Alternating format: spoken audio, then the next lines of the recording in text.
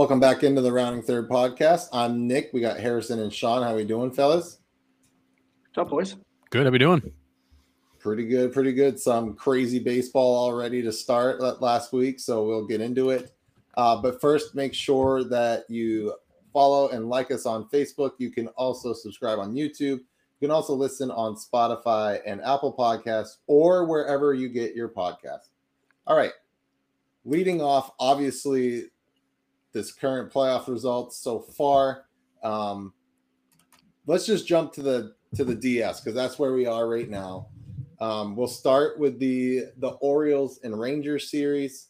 What do we think so far about that series, other than Texas just absolutely rakes nonstop?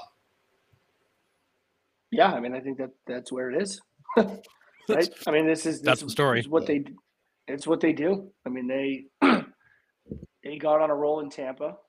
They took those two quick ones in Tampa, which were pretty, I thought, pretty non-competitive games from the outset. Those were Texas's games from the first pitch, and they've just rolled that. They have so much confidence at the plate, they're so comfortable in the box, and they're just big hit after big hit after big hit. I mean, I don't know what else to say about them other than, I mean, they're making me happy. I've been on the Texas bandwagon since April. So, yeah, they got to just keep it rolling. But, I mean, whether they win the series or not, I think Baltimore has a lot to look forward to in the future, right? I mean, this is a team that's they're not going anywhere. Like, this is what you're going to get in Baltimore for the next number of years.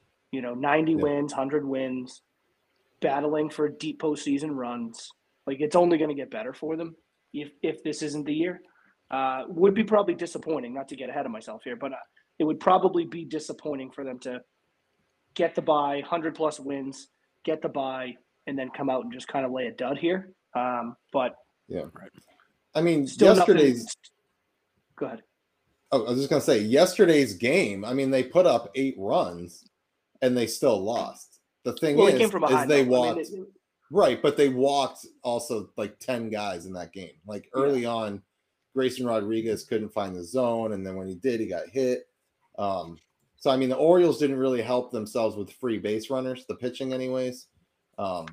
Their offense can hit. I mean, as you see, they put up 8 runs, but teams are going to have, if they want to beat the Texas Rangers, they have to outslug them, and I don't see any team that can do that other than the Braves, and we'll get to them in a minute, which they apparently left their bats in that 5-day stretch. No one, I think, is going to outslug Texas. No, probably not. I mean, I think, I think if Texas ends up getting through Baltimore and they end up facing Houston in the CS, I think you could run into some trouble simply because it's a team they play a bunch against. And I do think Houston has some pitchers that can stymie them a little bit. I don't think anyone's gonna be able to shut them down. But I do think Houston could potentially have the veteran arms that have been through postseason before, kind of just, grind and battle through and, hold them to 4 or 5. And Houston can score 4 or 5 against anybody. They can score 4, 5, 6 runs, especially if it's a 7-game series. If I'm Texas and I'm getting through Baltimore, I'd love to see Minnesota find its way through because I think that would be a really good matchup for you as Texas. I think Houston would still, with the postseason pedigree that they have, it's just a team I wouldn't want to face. Yeah, I mean, Texas, they've hit all year. They score the 3rd most runs in all of baseball. They can mash the best of them. When they get hot, they can hit, and they will absolutely hit the lights out. But the one thing, and I said it to you guys the other day in the text message thing, is I don't like this 5-day off thing, because if you look at the DS right now, so the Orioles got 5 days off, lose game 1, score 2 runs. Braves get 5 days off, lose game 1, score no runs. Dodgers get 5 days off, lose game 1, score 2 runs. The Astros get 5 days off. They win game 1 behind Verlander, who was exceptional, and they win 6-4. And you've got these teams. 5 days off is not natural for baseball. And to have these guys, I'm sure they're getting simulated games and all this other nonsense, but 5 days off is not natural for baseball. And if you look at this, the Braves last year got 5 games off, came out and absolutely fell flat on their face against the Phillies. They're doing the same thing again this year. The Orioles looked lost in game 1, and they did hit in game 2. But it didn't hit until game 2. Astros came out okay in game 1, didn't play great in game 2. The Dodgers have another one to see if they can recover. But I just don't love the 5-day off thing, because I think you're giving these teams who are getting a bye, in quotes, like it's a good I think it's a setback. And the stats are showing these teams that got 5 days off all came out flat. Yeah, I mean, you barely get 5 days for the All-Star break. You know what I mean? Like, your last game is that Sunday evening. You got guys that are in the Derby Monday, All-Star game Tuesday, and then their games are on Thursday. A couple games start back on Thursday. So it's not even a 5-day break. And then, so these guys aren't used to having that time off. It takes them out of their routine, takes them out of their time at the ballpark, all of that stuff. Like, I get the rest. It brought some, guys that were injured that could heal. I get all of that, but yeah, 5 days is too much. Sean and I were kind of talking a little bit before, like, if you want more eyeballs on the TV, you know what? Do what hockey does and let 8 teams from each league come in. 1 plays 8, 2 plays 7, 3 plays 6, 4 plays 5, and play it out that way. Yeah. Then no one has a break. You can even keep the format 3-game series in that first round, 5-game, then 7-7. However the math works out, I don't know. But, do it something like that. And you're going to have more fan bases invested into the playoffs, which is just more money for the MLB. But, go ahead.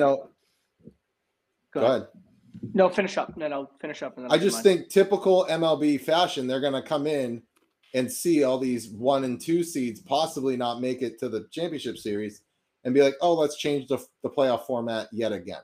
I mean, they change it every 2 to 3 years anyways. So, I mean, wouldn't surprise me if they come in and tweak it or fix it a little bit after this. Yeah, I mean, so the most recent change I like, because I hated the 1-game wild card. Same. Right? Like, baseball it's a series game. I mean, you play series year round. You build your team so that your team is strong throughout a series. Like, that's how general managers build the team. They build pitching rotations and bullpens, and they build lineups so that you can be the best team over the course of a series. So to then get into a sport where you have to win 1 game, 1 and done, I don't think is right. So I'm glad they made that change. If you truly want to give the number 1 seed, the number 2 seed, the top, like, if you want to give them the biggest advantage, which they should get for being the number 1 seed, don't give them time off. Reseed the playoffs, like reseed it every round, so that the highest remaining seed is always playing the lowest remaining seed. They do it in other sports, and I think that's their truest. To me, that's the truest way that you're giving these guys an advantage, right? So 1 plays 8, they find their way through. 7 somehow upsets 2. Well, now number 1 gets to play number 7, right? Like, you're playing the lowest remaining seed as you're moving your way through. To me, that's the biggest way to give these guys the advantage, rather than giving a team like the Braves, like the Orioles, 5 days off and then telling them to come out. And now not only do they have to play for the first time in 5 days, they're playing against a team that just ripped off 2 straight wins. Right. So, like, they're at like a double disadvantage almost, because it's like you're running into a buzzsaw while you're coming off cold from 5 days rest. Yeah. And it's not all about excuses. They got to play better. You got to pitch better. You got to hit better. But again, we're talking about 162 games over the course of a year. You're playing every single day. Like, that's what they do during the year. And then all of a sudden they're going into the biggest stretch of the season and they're coming off 5 days off. It's a disadvantage for sure. Yeah. Baseball is built on that consistency. It's the reps, it's the at-bats, and you can't simulate that. There's no simulated game or bullpen session that simulates what's actually happening on the field during a game. And, especially the pressure of the playoffs. In spring training, who cares?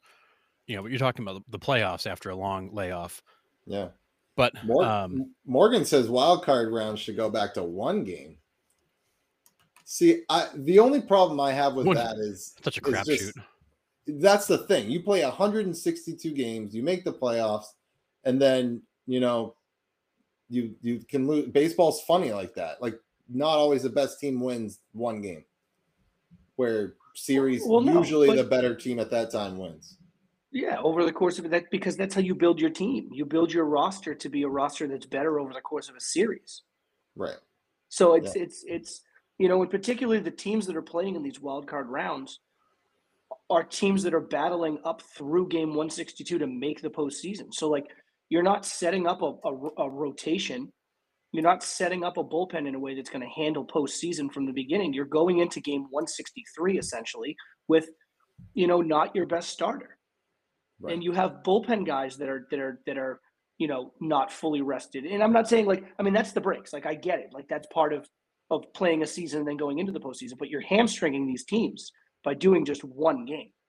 Yeah. And it does provide chaos. And I love don't get me wrong, I love chaos. But it just love doesn't me some chaos.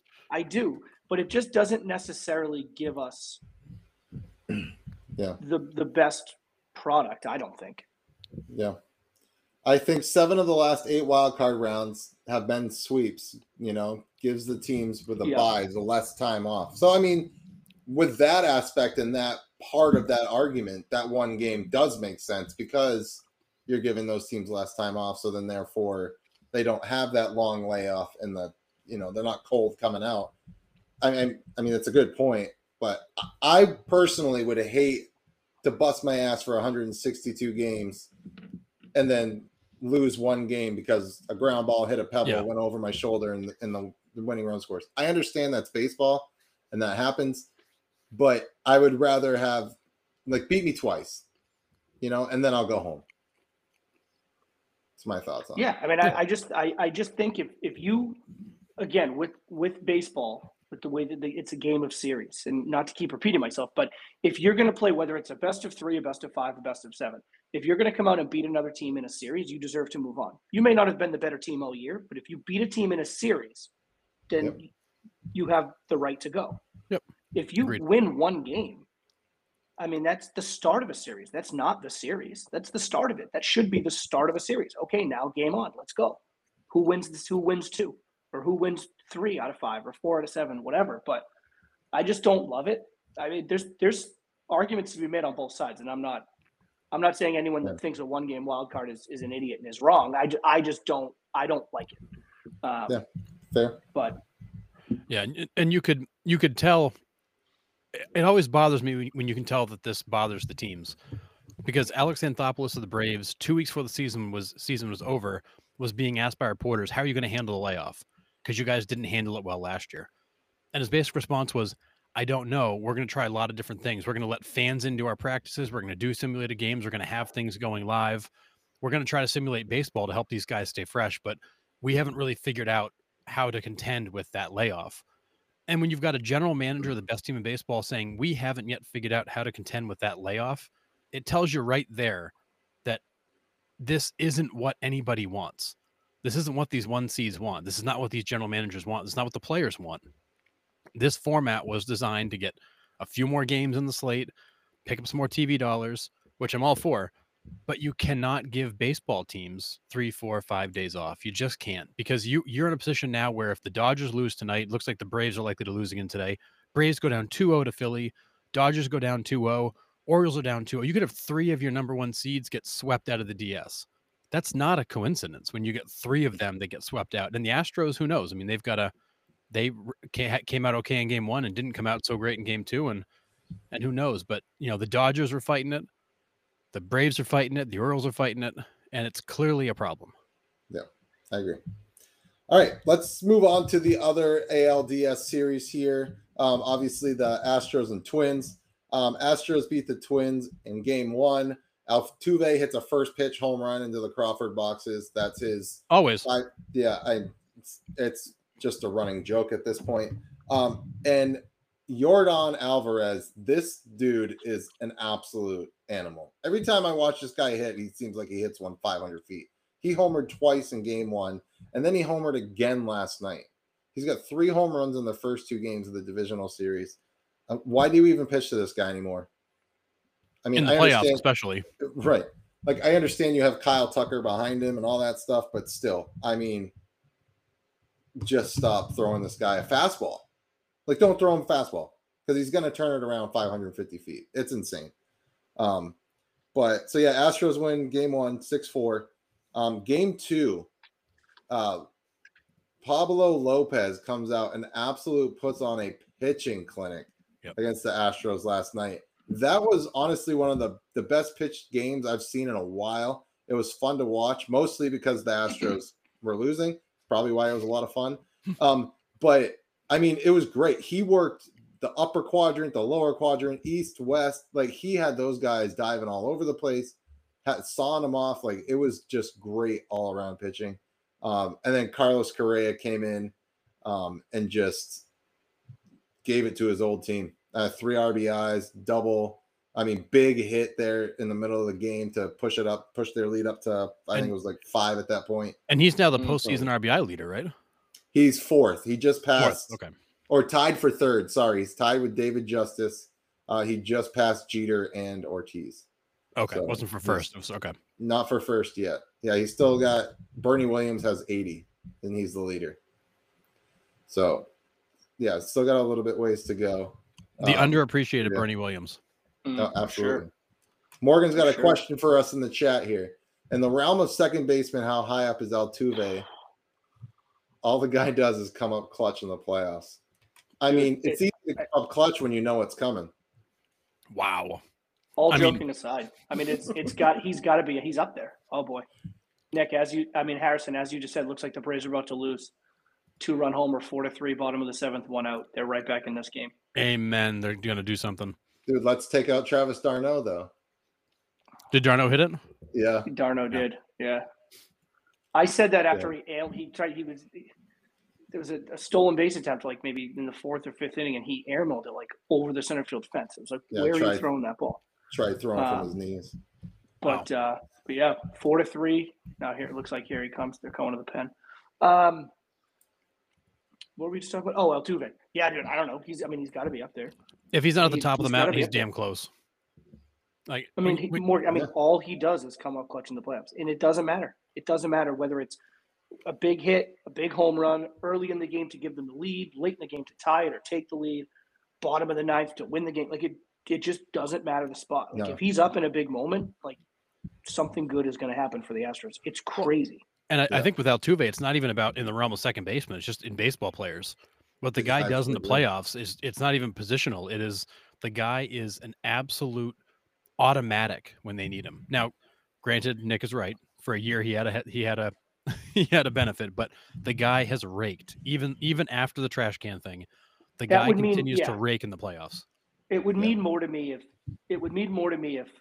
that was the only time he produced. Right. Agreed. But it's like it does like it was. I'm not absolving because it's like it happened and you got to acknowledge it, but it doesn't take away from his postseason greatness, in my opinion. At least that much.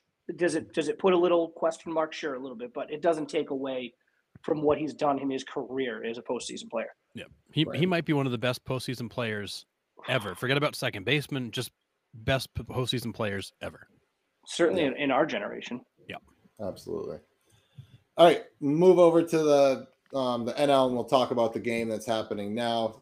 Game 1, Phillies come out and beat Atlanta 3-0. The big thing about this 3-0 loss, this was the first time the Atlanta Braves got shut out at home all season, and it happened in the playoffs. I mean, tough. Yeah, Suarez did a nice job at the start, and then their bullpen was unreal. Yeah. I mean, the Phillies bullpen was just challenging these Braves hitters. Just challenge time, and they came up on top every challenge. It was crazy.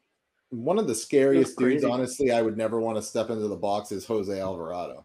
From the left side, the movement that guy has, and he throws triple digits. Like, there's no way, even in my prime, I'd had a chance at that. Zero. And he looks. I mean, he might be like the nicest guy, but he looks like he'd throw at you for no reason either. So like, there's no way you can even be comfortable in the box. No. Like the minute I step in, I'd be like on my heels, just waiting for that thing to come. Yeah. That play by Trey Turner. Trey Turner play to shut down. Unbelievable. Right. And then he's followed that up with booting it around. Yeah. But I mean, that play, diving to his left to save 2 runs and to end the inning was just unreal. And not talked about was that turn at second base too. If you watch the turn, he doesn't step. All it is just a hip pivot and an absolute rocket to first to get him for the double play. Like, it was just great play all around. But yeah, I mean, and that's they signed him to be that kind of anchor defender too, because the guy, yes, he can hit absolutely, but he's also got a really good glove and he can do a lot of things for him. Well, so does Bryson Stott. Bryson Stott's an underrated defensive second baseman. Yeah. And to talk, Nick, on like the back half of that double play, like the Turner play was incredible, and not to take anything away from either one of them, but like the fact that he's able to make that turn at second base because it ended the inning is a massive turn. It would have been a great play anyways. If they get the fielder's choice and the guy out at second, like great play, probably stymies the inning anyways, but you never know. I mean, especially against this team, you never know. For Bryson Stott to be able to come, get the feed, and then make the turn to end the inning is unbelievable play. Yeah, 1,000%. Unbelievable play. The other thing about game one that was a little different was we weren't sure why Brian Snitker mixed it up as much as he did. He hadn't changed his lineup, they said, like all year. And then he goes in and kind of mixes it all up. I get the playoff format now where, like, you don't want to stack lefties, you don't want to stack righties, because the playoffs are such bullpen games now that you want to spread everybody out. So you have lefty, righty as much as possible. But the Braves slugged .501 this year as a team. Why are you changing that? These guys have done nothing but hit everybody all year, and you change your lineup for game one. I mean, like I said, I'm sure he had something behind it, but this is where analytics coming into the game kind of hurts, I think, what the manager's feel is. Yeah, I mean, I just think, and who knows what his reasoning was. I mean, we don't know, but I mean, it seems that way, right? Like he was trying to avoid kind of the stacking in the lineup, which I get. I do, but like it only becomes a problem. It becomes, how do I want to say this? It becomes a problem for the Phillies bullpen when you force them into a scenario where they have to, like, the way the lineup was constituted, was it Saturday night? The way that lineup was constituted Saturday night, they didn't force Philly to go to the bullpen. So it's like you're trying to avoid a problem that you haven't even got to yet. Like, let's get to the problem first, and then let's try to figure out how to solve the problem. We're trying to solve the problem. Like we're trying to solve the problem before we even get there, and we're kind of hamstringing ourselves. Yeah, you're managing backwards versus making a pinch hitter in a certain spot to face that one bullpen. And I think it goes to show you how much he learned from the mistake, because tonight he went right back to the regular, most common used lineup, which, to be honest, didn't have the greatest success for the first 6 innings, right? So it's not like they came out today and just started mashing from the beginning. So I understand, even though it's a 1-run game now, but I understand why he was like, hey, maybe we should shake this thing up. I mean, but I think sometimes you try to outsmart yourself. Yep. And I think maybe that's what happened a little bit in game one, but this is a resilient bunch, man. This is a resilient team. Yeah. If they find a way, if they come back and win this game and the Braves tie the series up 1-1, it's full steam ahead. Great. Yeah, and I think in the playoffs, you absolutely can outsmart yourself. You absolutely can overmanage when you're trying to make the game too big. And I think for a guy like Snitker, who's experienced, that was probably just a mistake on his part. It's good to see him go back to the same lineup in game 2, and maybe they'll get some momentum going. But it's strange to see him tinker, because he's not a tinkerer. No. But all right, we'll see how this game plays out. We're in the bottom of the 7th right now. But let's move over to my Arizona Diamondbacks, and I got a big smile on my face because they absolutely kicked Clayton Kershaw right in the junk from pitch 1. They started with like 7 consecutive hits, I think. Moreno hit an absolute 3-run bomb. I think the thing just landed. I mean, to put up 6 runs, and Kershaw only recorded 1 out and it was lifted. So 6 runs, 1 out, 1/3 of an inning. That's exactly what the Diamondbacks needed to get out and punch the Dodgers in the face like that, because, I mean, let's be honest, the Diamondbacks to me are playing with house money, kind of like the Orioles are a little bit, except for the Orioles won 100 games. That's the difference between these two. I'm saying they're playing with house money because the Diamondbacks weren't supposed to be here. I mean, just like the Orioles, like I said, but no one looked at this season was like, oh yeah, Diamondbacks make the playoffs hands down. Like no questions asked. This team's not supposed to be here. They're young, and they're putting up numbers. They're getting good pitching. It's just it's incredible. I've been watching this team since April, so I am real high on them. And they've gotten some great pitching. I mean, you saw their bullpen when they played Milwaukee. If you did watch the games, I mean, they were lights out. But yeah, all four of the Diamondbacks pulling for them hard. I hope they go out and punch the Dodgers in the face again tonight. And this will forever be what haunts Clayton Kershaw is his playoff record. Mm-hmm. He's now 13-11 with an ERA of almost 4.5. He's lost so many big games for them, or on top of that, had so many the guy's got 30-something starts in the playoffs. He's got a bunch of no decisions and games that he was out of long before the decision was there to be had. He continually comes up short for them in the playoffs, and that will forever haunt him. He's not the same guy. No. Yeah, I mean, it's a tough look too. I mean, Clayton Kershaw made a comment. I'm trying to find what the comment was because I don't want to misquote, but it was something along the lines of he was asked about starting his fourth consecutive postseason game on a Saturday, and he was like, "Oh, it messes up my ability to watch college football," or something like that. And then he comes out and then does that. It's dude, if you're gonna make a comment like that, you better come out and shove, because it's it just looks like you're just not prepared. Right. Yeah. Well, the nice thing is he only missed the first quarter of the game, so you can go back and watch the rest of them from the clubhouse. Yeah, right. It messes up my college football watching was the quote. Not a great look, dude. Yeah. Morgan, take out the championship run. He's been horrendous, but it's hard to take that postseason serious with no fans. Right. I mean, it's true. I seriously, 2020, I don't even think of 2020 as a season. They played. It doesn't mean anything. No. But yeah, that's the only time he's been good in the playoffs. Otherwise, he has consistently come up short for them, and that's been the story of his career. Yeah. Not to mention, again, back to the Diamondbacks, Merrill Kelly had an incredible outing against them. He probably pitched one of the best games of his life in a big moment, first playoff start for him. And the thing with him is his stats at Dodger Stadium have not been good. He was 0-11 with a 5 ERA. I mean, going in at Dodger Stadium, he was not good.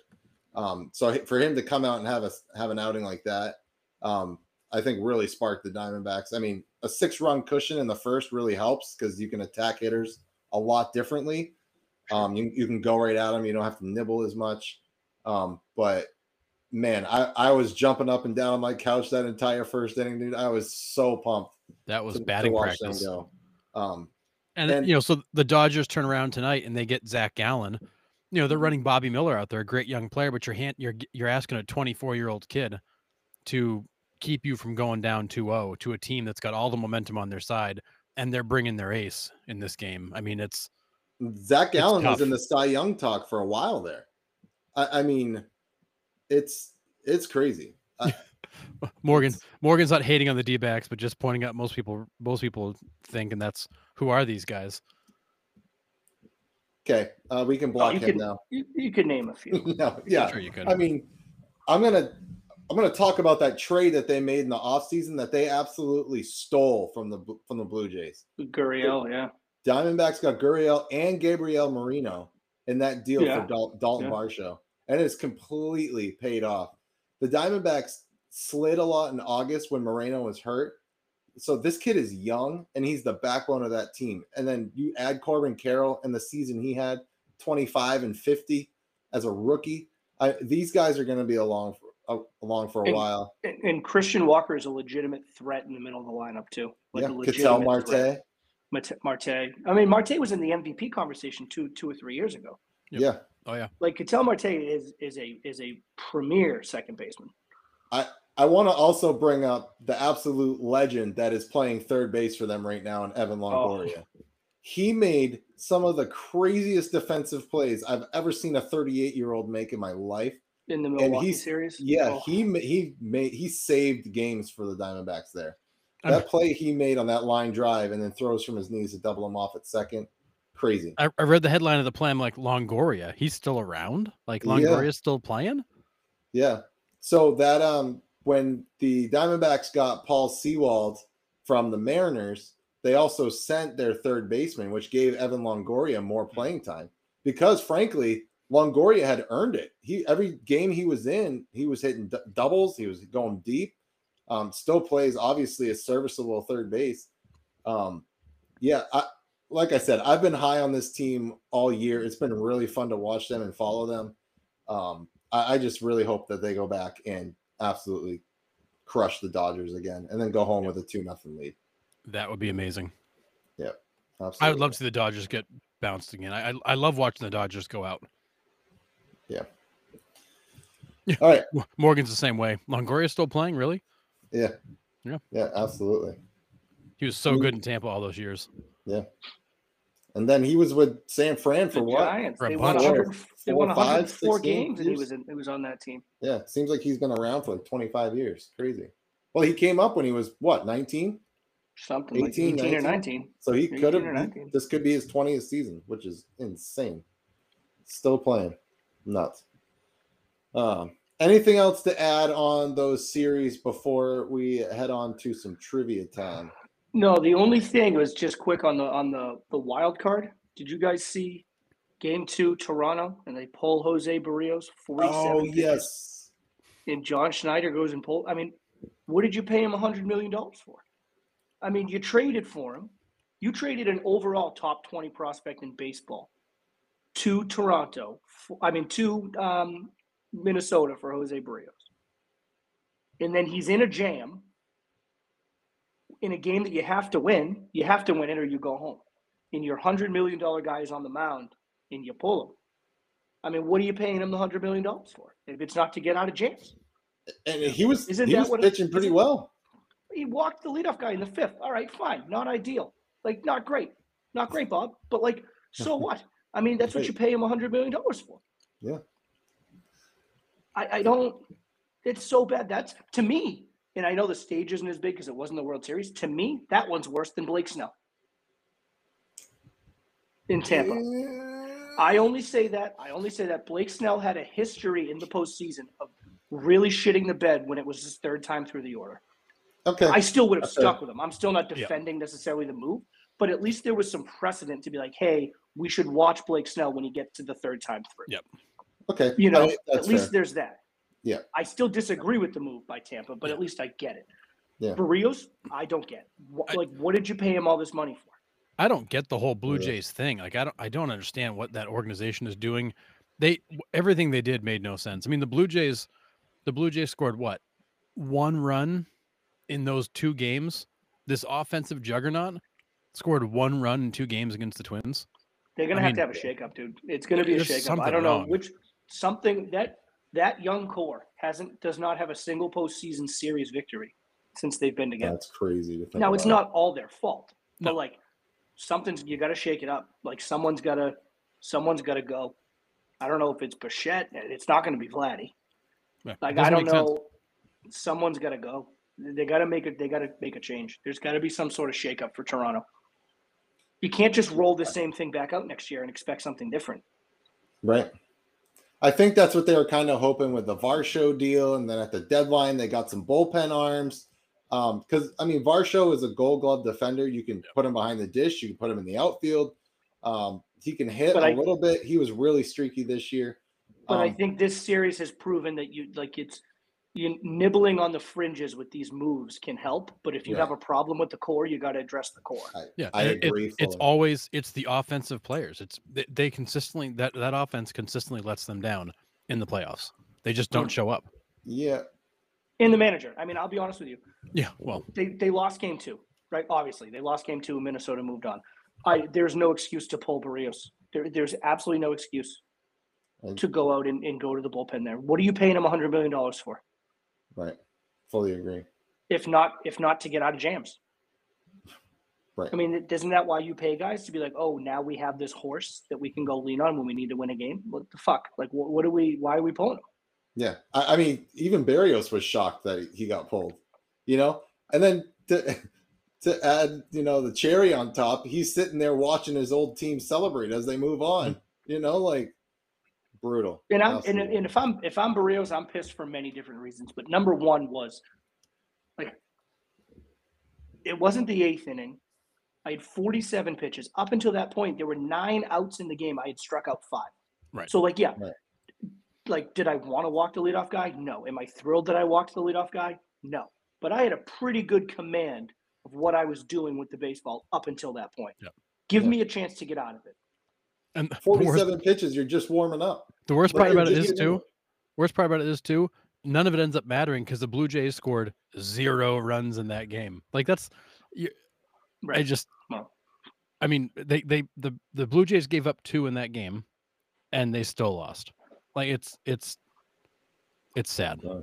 It's just sad. Yeah. I mean, we kind of mentioned it last week or the week before. I can't even remember, but it's they won a quiet 90 games. No one talked about the Blue Jays this year. Nothing positive came out of Toronto. They're Jekyll and Hyde. They'd win 9 in a row and then lose 8 in a row. That team was all over the place all year. Yeah. Yes, he did. So, crazy. All right. But yeah, that's all I had before we moved on. Sorry. Yeah, that's a great point. I forgot to bring that up. But yeah, anything else to add? Nope. Royce Lewis is a beast. No, I think the AL East disappointed. The Rays looked like garbage, and had no attendance. The Jays look like garbage.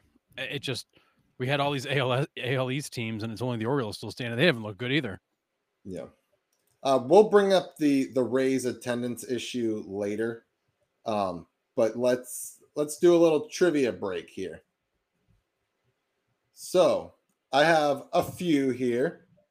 So Sammy Sosa finished his career with 609 home runs. Who was his first home run off? Oh, goodness. Who did he hit his first home run off? Yep. He was in the AL at this time. I was saying he wasn't in the National League yet. No, he was with the Rangers. Randy Johnson. Nope. Clemens. Yeah, Roger Clemens. I knew it was going to be some legend. Yep, crazy. Yeah, Roger Clemens at Fenway Park. So his first career home run was over the Monster. Crazy. Oh, cool. Jamie Moyer. It's a good guess. I love the Jamie Moyer. That guy gave up a lot of long balls. He did. Pitch for. He was like the prior version of Rich Hill. He pitched forever. Jamie Moyer's rookie year with the Brooklyn Dodgers in 1962. Rich Hill is the Kirkland brand Jamie Moyer. The Kirkland brand. I love it. Yeah. So good. All right. We had 4 players this year hit 30-30. Who were they? Well, 4 for 30-30. Acuna, J-Rod, Witt. Acuna was 1. What did you say? Acuna, J-Rod, Witt. This 4th one's a little tricky. Acuna, J-Rod, Witt. On a really not so good team. Corbin Carroll didn't make it, right? 25 and 25. Yeah. This team should have been good, and they had a fire sale, pretty much. Not Luis Robert, right? No. Luis Robert, Chicago.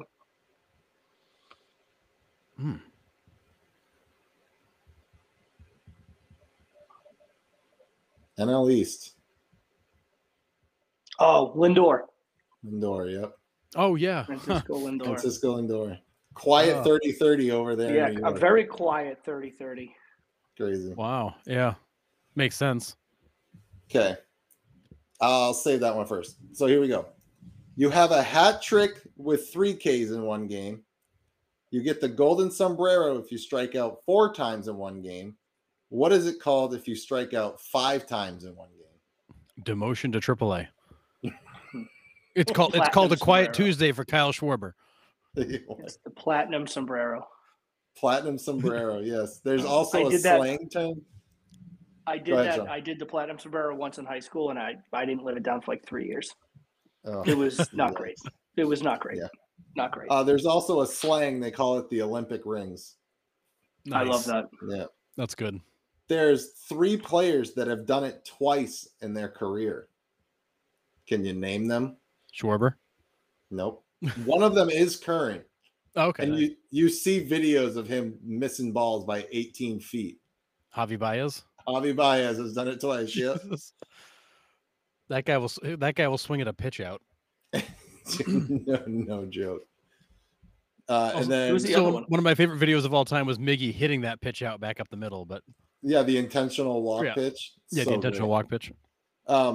Sammy Sosa did it twice, and then also Ray Langford for the Cardinals did it twice. 5 Ks in a game twice. Ouch. Yeah.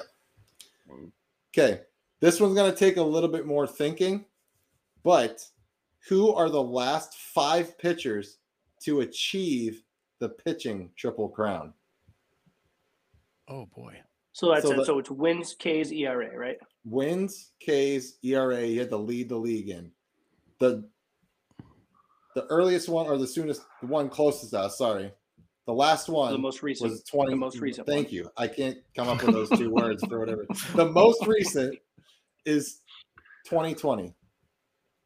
So again, kind of a weird year. But so the COVID year. Yep. And the AL Central, I'll give you that. Dylan Cease? Nope. Shane Bieber. Oh, Bieber, yeah, good one. 8 wins, 1.63 ERA, 122 Ks. Okay, the next 2 happened in the same year, one in the AL, one in the NL, in 2011. Kershaw was 1. 21 wins, 2.28 ERA with 248 Ks. Then the AL. In 2011.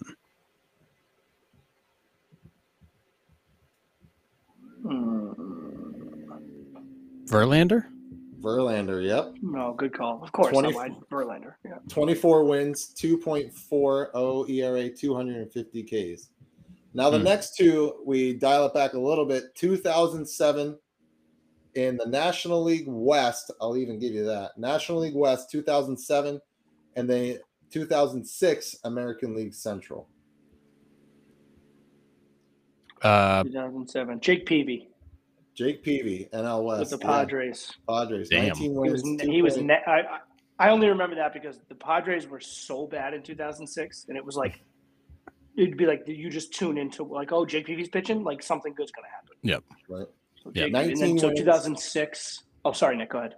19 wins, 2.54 ERA, 240 Ks. Morgan guessed Burley. It's not Mark Burley. Johan Santana. Nice. Back with the Twins. Nice. Yep. 19 wins, 2.77 ERA, 245. I used to love to watch that guy pitch. That changeup was devastating. Oh my God. Good. So good. I have more, but I'll save them. Do you guys have any or no? I have one. Okay, here we go. Let's hear it. So since the year 2000, there's been 4 players to hit a home run on their 40th birthday. Oh, geez. I can give you the years. So it happened in 2011, 2012, 2015, and then 2023. Wow. So who are guys that played until they were old? You had A-Rod. A-Rod was 2015. Julio Franco? Nope. He hit a home run when he turned 60. I'll say hit it on his 60th birthday. Miggy didn't, right? Nope. Miggy's not one. Yeah, that's a good guess, though. Pujols? Manny? Nope. Not Pujols. So you got A-Rod 2015. So you have 2023, 2012, and 2011. Nelson Cruz? Nope. Someone did it this year. I'm trying to think of who. We love him on the show. Not Manny. Jim Thome. Jim Thome was 2011. 2011. So you have 2011 and you have 2015. Oh, come on, Harrison, you love him. 2023. It's gonna kill me too. It is. You love him. I remember the headline too, and I'm trying to remember who it was. I'm drawing a blank. Oh my gosh. Oh my gosh. Oh my gosh. Oh my gosh. Oh my gosh. Wow. Riley with a 2-run bomb. Oh my goodness. Look at that. Dang. Oh, in the bottom of the 8th. Oh, they're going to come back and steal this game if they can hang on. 2023. Who did it this year? They turned 40. Wow. No clue. No. I was going to say McCutcheon. He's not 40, though. Oh, come on. You love him. I know, and I'm trying. You're always talking about his social media presence. Oh, is it Votto? Oh, yes, Joey Votto, yeah. Like, oh, God, you're killing me. Who is Joey it? Votto did it this year. And then you're missing the last one in 2012. 2012. So Jim Thome did it in 11. Era. Yeah. Thome did it in 11, A-Rod in 15, and Votto this year. Oh, Chipper Jones. Oh, good one. Yeah. Chipper Jones in 2012. Yep. Yeah. I was going to say switch hitter for the Braves, but that would have given it away. Right. Oh, dude, yeah. Crazy. Yeah. All right. It's cool. All right. So that's trivia for this week. Let's go to our next segment. We're just going to wrap up some news here. The Rays attendance in that wild card series. I mean, it's absolutely embarrassing. There's no reason why the Tampa Bay Rays should have a team in Tampa. If you can't sell out a playoff game, a first round playoff game with a team that literally battled for the best record in the MLB for the entire season, and you barely got 19,000 fans for your first playoff game, that's an issue. And don't give me the garbage about it was Tuesday afternoon. I don't care. I don't care. No. Like, I'm not here for that. I posted the side-by-side picture of what it looked like at 3 p.m. in Baltimore and then 3 p.m. in Tampa. Don't give me that. It's not all right. I get the argument. They announced the game times like the day before. It was 3 o'clock. Like, I get that. But diehard fans still show up. Like, they're still there. Yeah, they don't even show up during the regular season. They don't. Like, all the fans that are in there are fans of the team they're playing. They're going to go get the Rays a beautiful new waterfront ballpark, as they've proposed, to have it still be empty. Like, I don't. Baseball, for whatever reason, in Tampa has just never been popular. They've never drawn well. No. They're just trying to force it. I'll say, I think they might draw a little bit better if it's in Tampa and not St. Pete. That would help. Which is a nightmare to get to. Oh, because like the Tampa Bay Lightning draw exceptionally well, and that's hockey in Florida. So, like, I think if you make it a little bit more accessible. Yeah, thank you for the word. Well, you hit me up with most recent, so yes, just help out. A few times I did. I just think, that might help a little, but I just don't. They don't love baseball down there. It's not something they care about. Yeah, Morgan, Portland, Maine would have had better attendance. He's right. Probably, not wrong. He's not wrong. No. You can tell me if I had an opportunity and I live a little south of Boston, maybe a shade over 2 hours from Portland. If I had an opportunity to go to a game, postseason game, I could walk up day of and get tickets for. I'd go. Yep, I'd be there. Like, of course they would. Portland, and all joking aside, they absolutely would have had better attendance. Yep. Yeah. This is the issue, is that there's other markets in this country that could sell out those stadiums. I live in one right now. Raleigh is absolutely booming in population. There's 1.5 million people that live in Wake County alone, not to mention, I'm not even counting Durham and Chapel Hill area. Like, you could put a team there and that team would sell out almost every game. Like, no doubt in my mind. Or Charlotte, Nashville, we've talked about that. Salt Lake City, hell, put the team back in Montreal. Like, they're gonna pull more than 19,000 for a playoff game. That is I sent you guys the picture that the Kansas City Royals last home game of this year, they had more fans in attendance than the Rays did at a postseason game. Yeah, they had over 20,000 in Kansas City, and the Rays pulled 19 and change. Yeah, it's mind blowing. And the MLB is going to allow it. You're not going to tell them, be like, sorry guys, like, you got to move. Like, this isn't doing anything. Like, I get your ballpark is an absolute dumpster, but a new ballpark, I don't think is going to bring in more people. Like, at first, sure, but when's the newness going to wear off? Season one? Yeah. Well, when you look at, I mean, I agree with Sean. Have you guys been to that ballpark? I have not. I've never seen a game there. Okay, so yeah, I've been there a couple of times. I used to go to Tampa for work all the time. I've been there for a couple of games. The ballpark is terrible. The parking is terrible. Getting there's a pain, and because you've got to leave Tampa and shoot across the bridge to get to St. Pete. Which the traffic on that bridge is nightmarish. It's brutal. So it's like if you're traffic is brutal. Why battle it? Like I'm not. And again, and that's another thing too. And not to get on like a Tampa Bay Rays like soapbox here, but like if you want to draw people, if people have to work a regular job and they get out of work at 4:30, 5 o'clock, and first pitch is at 7, I'm not battling that. Right. Like I'm not doing that for a Thursday, Friday, a Tuesday, Wednesday, Thursday night, 3 nights in a row for us. Like I'm not doing it. Yeah. And so it's difficult to get to. It's a pain in the ass to park. The stadium is a dump. Like what am I doing that for? Well, and you're competing against the fact that I could just stay here in Tampa and go to like 1,000 different places that would be just as entertaining as that ball game, and they're right down the street. So I mean, the cool thing about Tampa is everything's built off the water. Restaurants, I mean, there's like 37,000 bars that like spill onto the beach. Like, why are you going to go fight traffic to go sit in that dump and watch a baseball game? But yet the Tampa Bay Lightning draw like crazy because they're in Tampa Bay. Like you can hit all those restaurants and then kind of walk over to the stadium and catch the game. Right. The Rays are way the hell off in the hinterlands. Which is why I think if they do, if that all works through and they get themselves a ballpark, a nice new stadium in Tampa, I do think they would do better. They would, but they still probably won't sell out. Probably not. They don't love baseball now. They don't. They just don't. And because you're competing against too many other things to do. Are you sure they're not going to keep it in St. Pete? Did they say that they're going to move it into Tampa? I don't know. I don't know. Yeah, I don't think they picked a site yet. I think they've just given a proposal what they want to do. I'm just saying what I would propose. That's all. I have no idea if they've decided what they want. I don't know.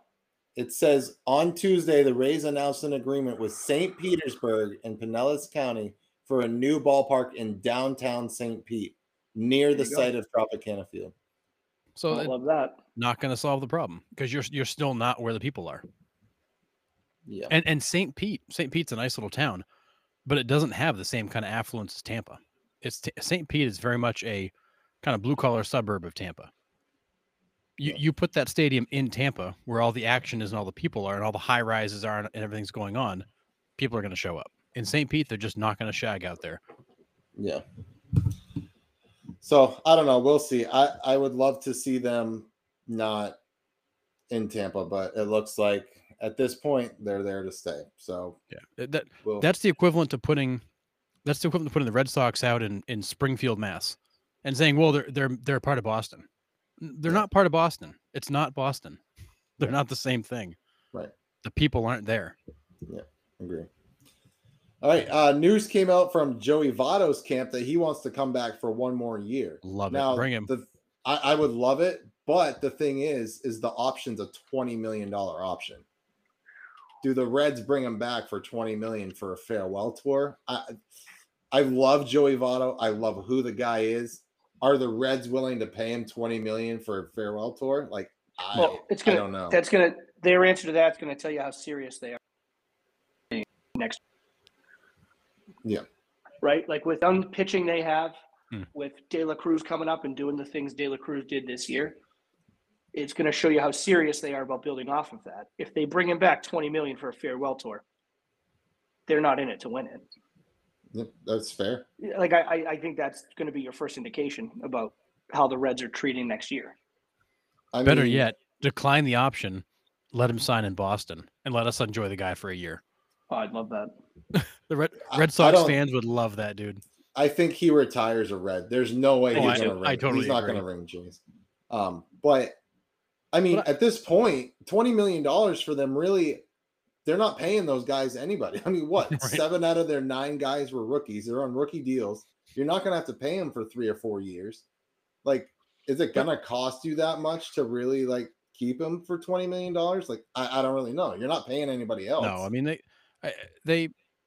I could see Votto saying, look, guys, decline the option and let's just sign a deal that works for both sides. Yeah. Because they don't have the payroll to commit to him. And I don't think he honestly would expect to get paid $20 million to come back on a farewell tour and probably be a 75% playing time kind of guy. But it would be nice to give the guy one more trip around, kind of continue the changing of the guard, and that transition as those young guys come up. Yeah. I mean, he put up decent numbers when he came back. I mean, he's still got it. It's just, I don't know.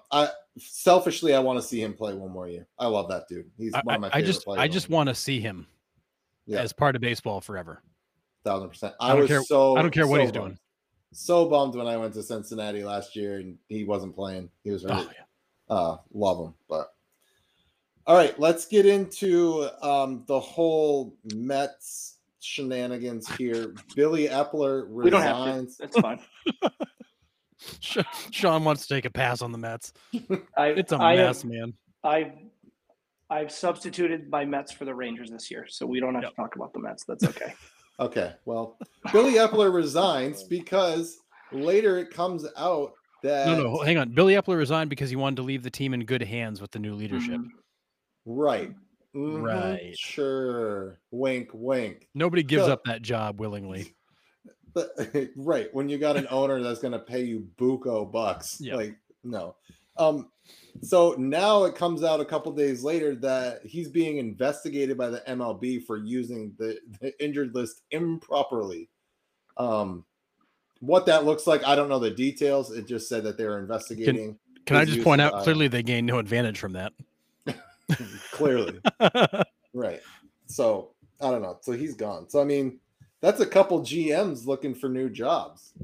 So, you got Heim out there. Now you got Billy Epler. And nobody expected the Mets seat to open up either. Yeah. But yeah, crazy. Red Sox are cleaning house here. They fired pitching coach. David Bush and third base coach Carlos Fables. So they're kind of cleaning out their bench. Looks like Cora's staying, but need new coaches. Did you know that Fables has been with the organization since 2007? Yeah, it's been there forever. Time. Wow. I wonder if I'm sure, all those guys like the base coaches, they all have like other jobs they do, right? They all have like defensive responsibilities, infield coach, corner infield coach, like middle, like whatever. I mean, I don't know what his responsibilities were. I wonder if a lot of that was just how bad and disgusting the Red Sox were defensively this year.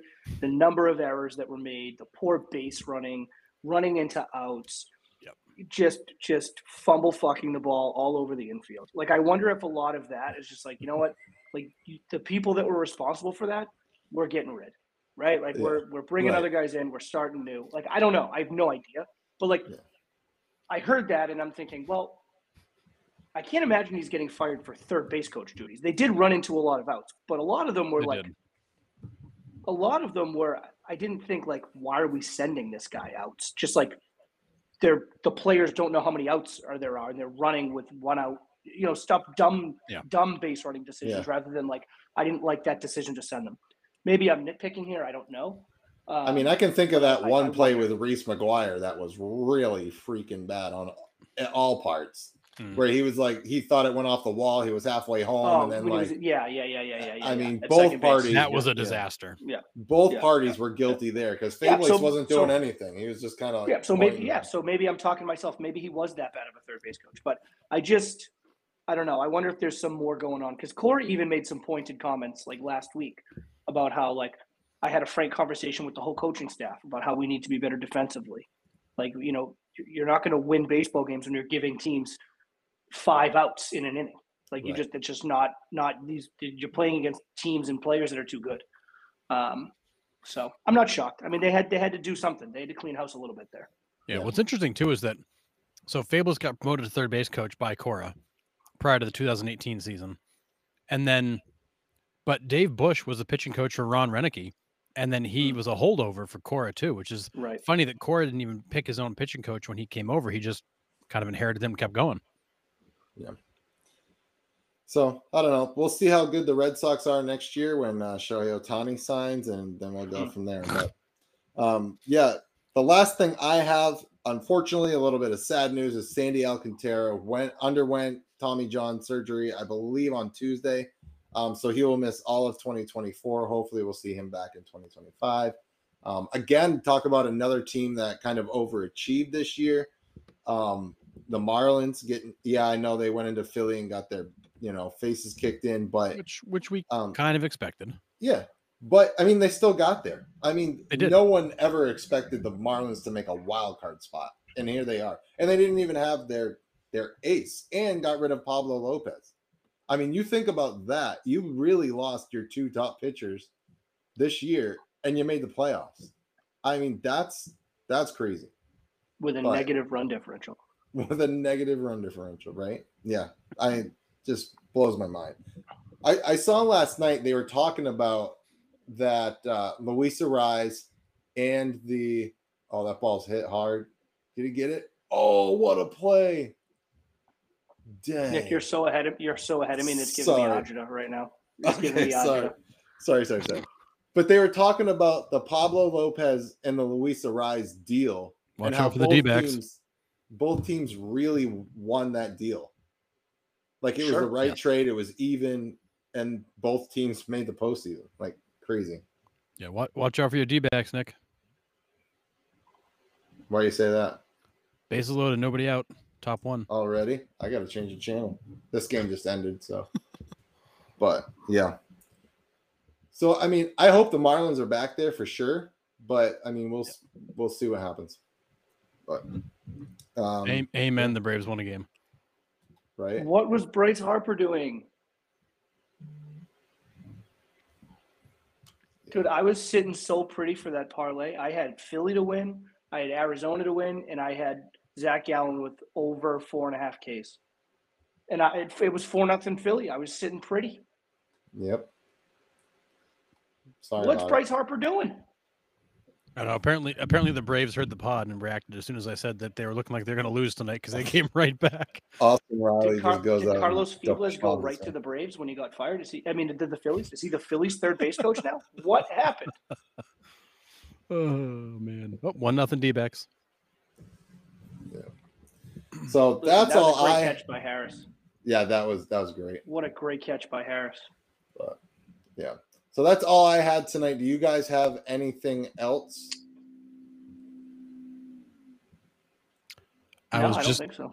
I was gonna give this to Sean because I know it's gonna make him happy. But they've reset the odds for the World Series, and right now the Rangers are the new favorites to win the World Series. The Rangers are at plus 360. Yeah. Hopefully after this game, my D-backs will jump up a little bit. Let's go. I was there in like 5th, right? In front of the Orioles, I think. Yeah. Or it's Rangers followed by the Phillies and Braves at plus 440. Yeah. So. All right. Yeah. So that's all I had. You guys don't have anything else? No, I don't know if it's worth getting much into it, but MLB did release the kind of all the information about the season and the games. Time of game came in almost 30 minutes shorter than prior year. Attendance was up 9% across the league. They're feeling like all the rule changes they made worked, and they're seeing baseball gain some more exposure in markets that it had been either struggling to gain traction in or had been falling backwards in. So it seems like the stuff they did that we were kind of wondering how it would work is come to find out is actually working and has brought people back to the game. Yeah, it's good to see. I'm glad. I think it was like the perfect storm for them to do that with the World Baseball Classic happening. Nice. World Baseball Classic happening, and then it kind of just jumped right into the season. So people were jazzed about that, and to just get quicker games, more people coming to the games. It all kind of came together and made a huge impact. So, yeah, it's been great. Yeah, all good stuff. So, yeah. Unfortunately, next year you're gonna have a lot of players that are dealing with UCL surgeries and Tommy John surgeries and all sorts of other stuff because there's been a ton of guys dropping. Yeah. And we just need some more guys to drop some weight, maybe get back into Cy Young for Manoah. Yeah. I'm sad. Why are you sad? Because I was up 4-0 in that game. Yeah. Our degenerate gambler friend Sean is struggling. For sure. I'm sad. Okay. Well, we can talk about it in a little bit. Okay. All right. So please like, subscribe, share our podcast. Keep commenting on our reels and sharing our reels, liking our reels. We had one absolutely blow up this week. We got a whole bunch of new followers. So thank you to everybody that tuned in today and commented. and join the chat.